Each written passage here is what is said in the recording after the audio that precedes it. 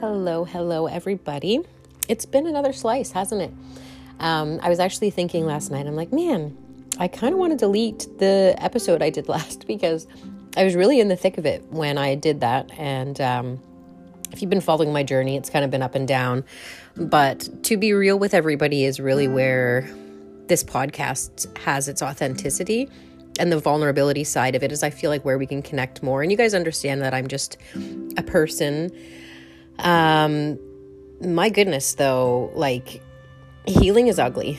And any healing process that you go through, I feel honestly from what I've been going through, now that my events are back, I'm feeling a lot better about myself and where I'm at in my life. But anybody that tells you healing is a beautiful process is lying to you. They're full of shit, because healing is on the floor, crying, messy, going through your demons, going through the heaviest shit in your life, the traumas that you've buried away. Like, I have experienced in the past, I don't know, just the pandemic alone, and then the past little bit since February, when I started to really close off from doing the podcasts, it made me realize that I could not pour from an empty cup, and my cup was bone dry. And having Nova to depend on me, as well as still trying to kind of survive business-wise and in my relationships in my life, I had realized very quickly that I was at rock bottom. And as much as the healing journey has been really great for me, my whole life, I've always overcome everything. You know, sometimes when you're looking up from the bottom, it's like, this is so rough. It is so hard to continue on, and like a big why me sometimes. But then also reality kind of hits you in the face with a few things. And I don't know if I've said this in the podcast before, but my dad always says, you know, if we were to all to throw our problems into the ocean, we would all take what we have back. Because in the grand scheme of things, so many people have it so much more worse than what we have.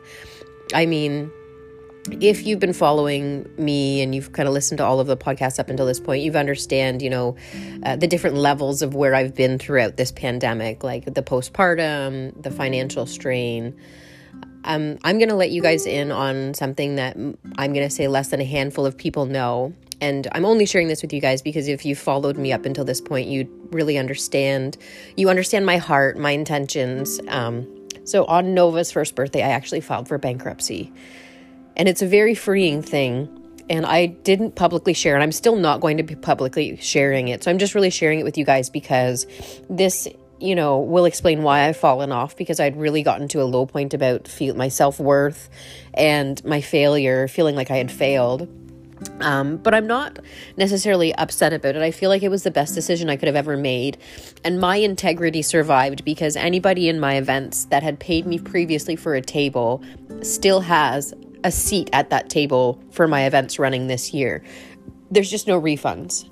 But the pandemic definitely did destruct me mentally, physically. And, you know, I was trying to tread water and continuing, like, I've always had the mentality where it helps me to heal others, like to help others. It helps me. And it's really great. But then when I'm so far past helping myself at that point, it's kind of purposeless. You know what I mean? Like, I still always feel great helping others. On the flip side of it, had the pandemic not happened, I would not have my journal. And I would not have my connection with you guys doing this podcast, because I would not be doing a podcast about my journal. So there's lots of positives that came through it. I feel okay sharing this with you guys because, like I'd mentioned, if you'd listened all up until this point, then you'll know my heart and my intentions, and that this does not make me a weak person. To be honest, the few people that I privately share it with, a lot of people have actually experienced the same thing or a hardship in a similar way, but a different way.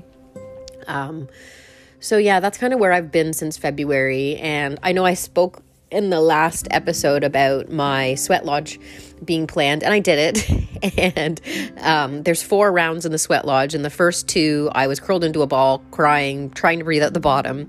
The last 2 I was sitting up and speaking about my traumas. So I've been putting in work, and it's been ugly, and I've been really reflecting into my journal and like really picking apart why certain things trigger me. And healing is just ugly and gross, and, you know, it's vulnerable.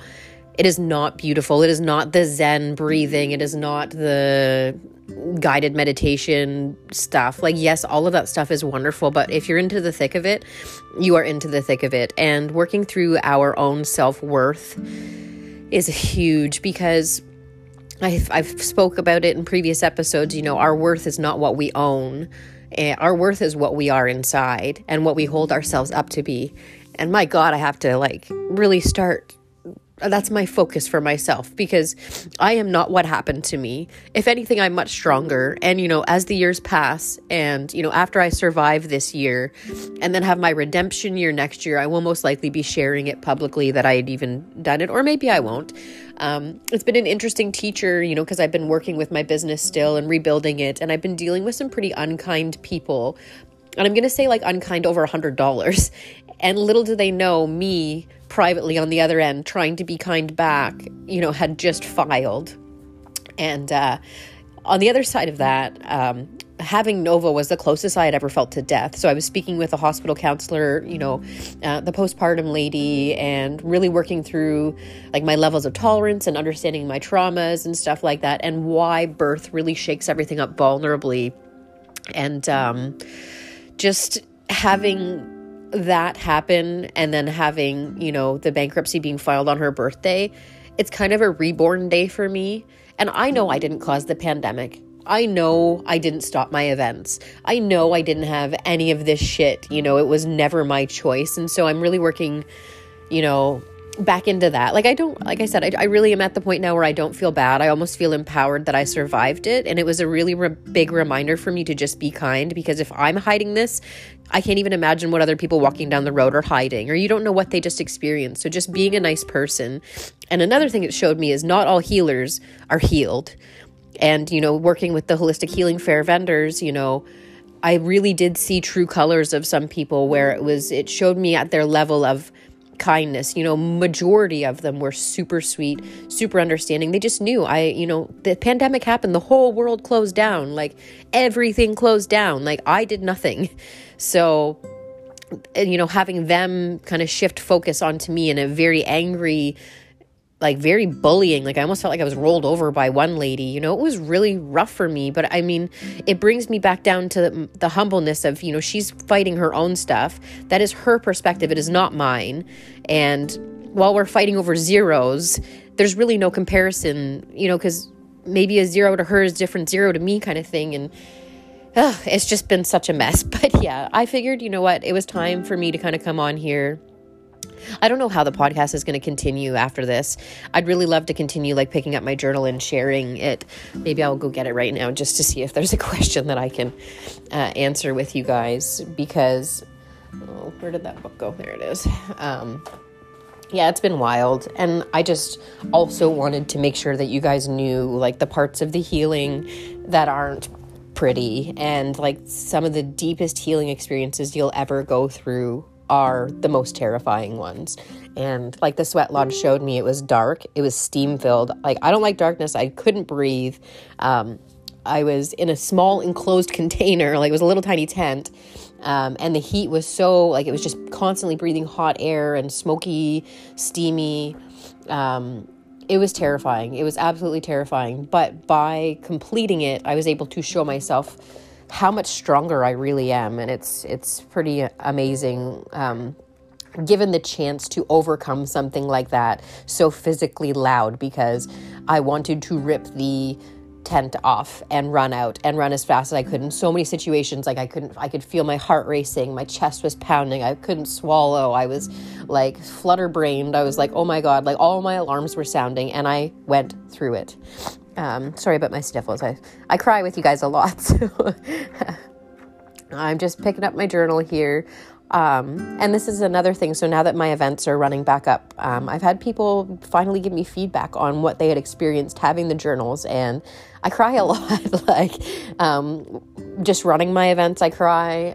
When I have people tell me how the journals have helped them and whatnot, I cry a lot too, because working with the self-worth and not feeling like a failure is something so big. And I know I portray myself in a very confident manner, but I am equal to every single person in my life. Like, I don't see myself any different.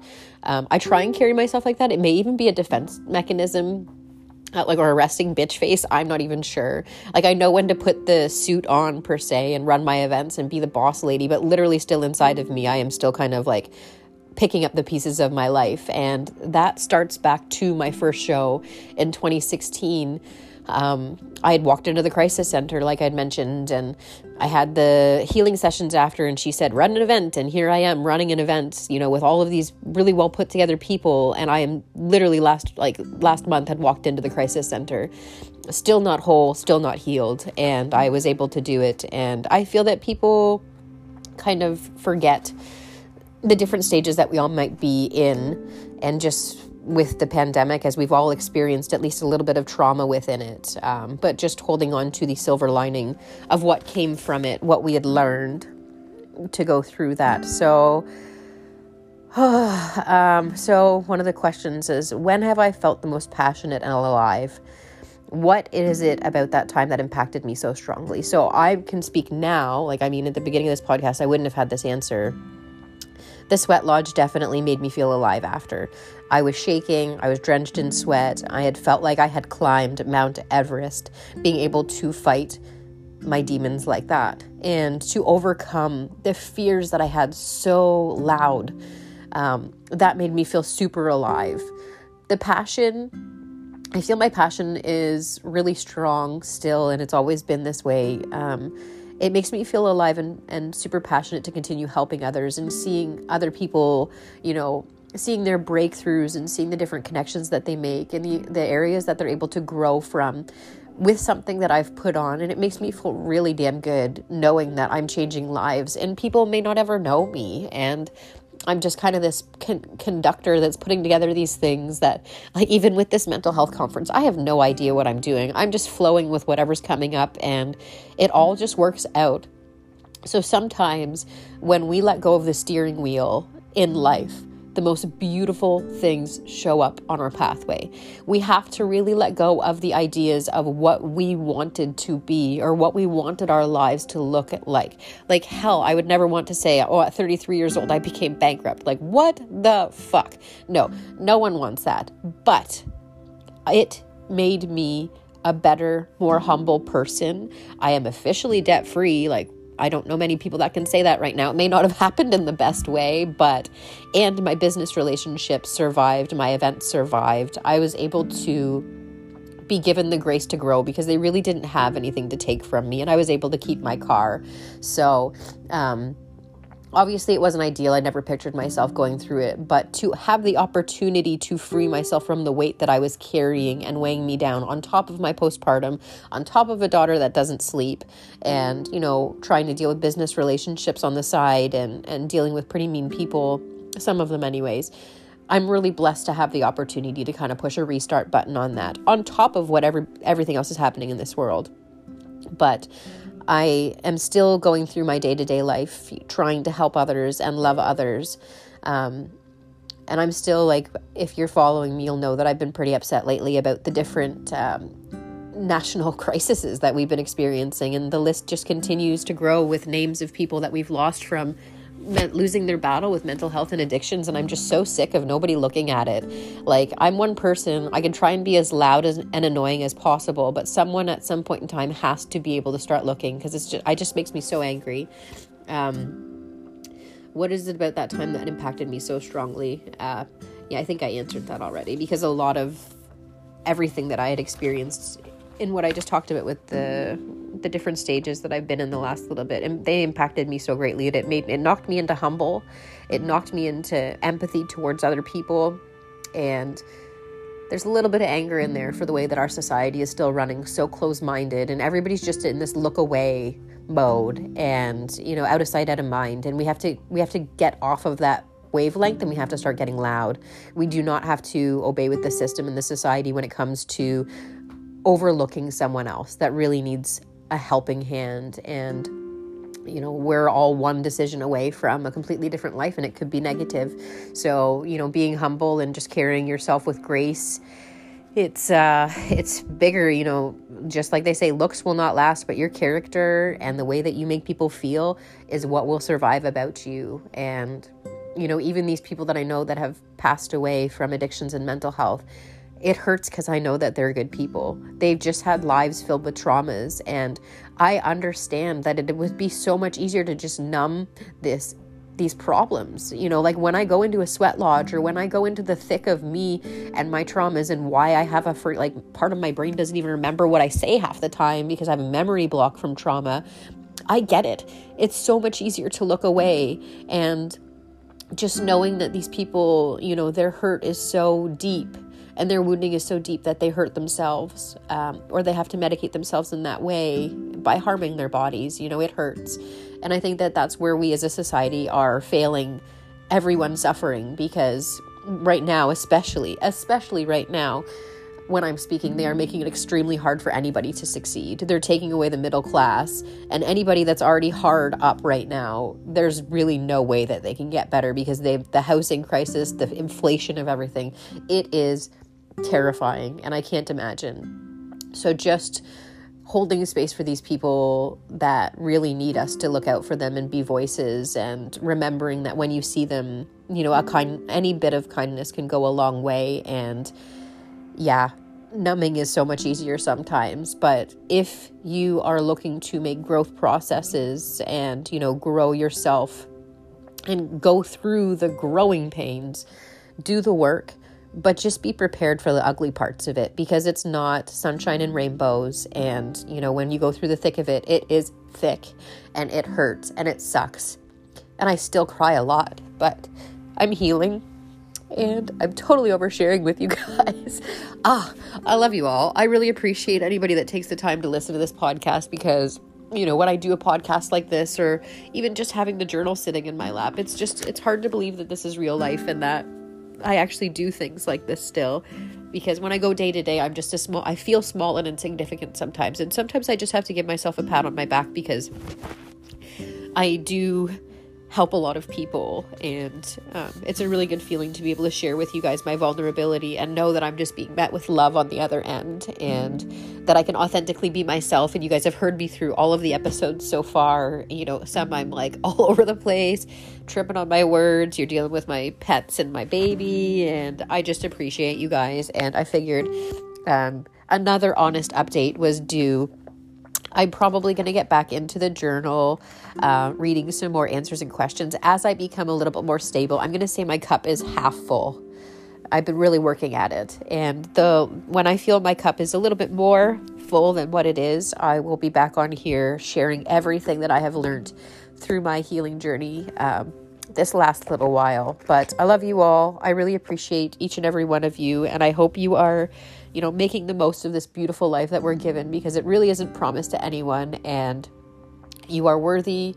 You hold so much value. And even if we've never met, or if I've met you, you know, I deeply appreciate your presence in my life. And, you know, it's going to be beautiful and worth it, because it's really not about the end result in our life. It's about everything that we're doing right now that we can look back on when we get to the end. Love you guys.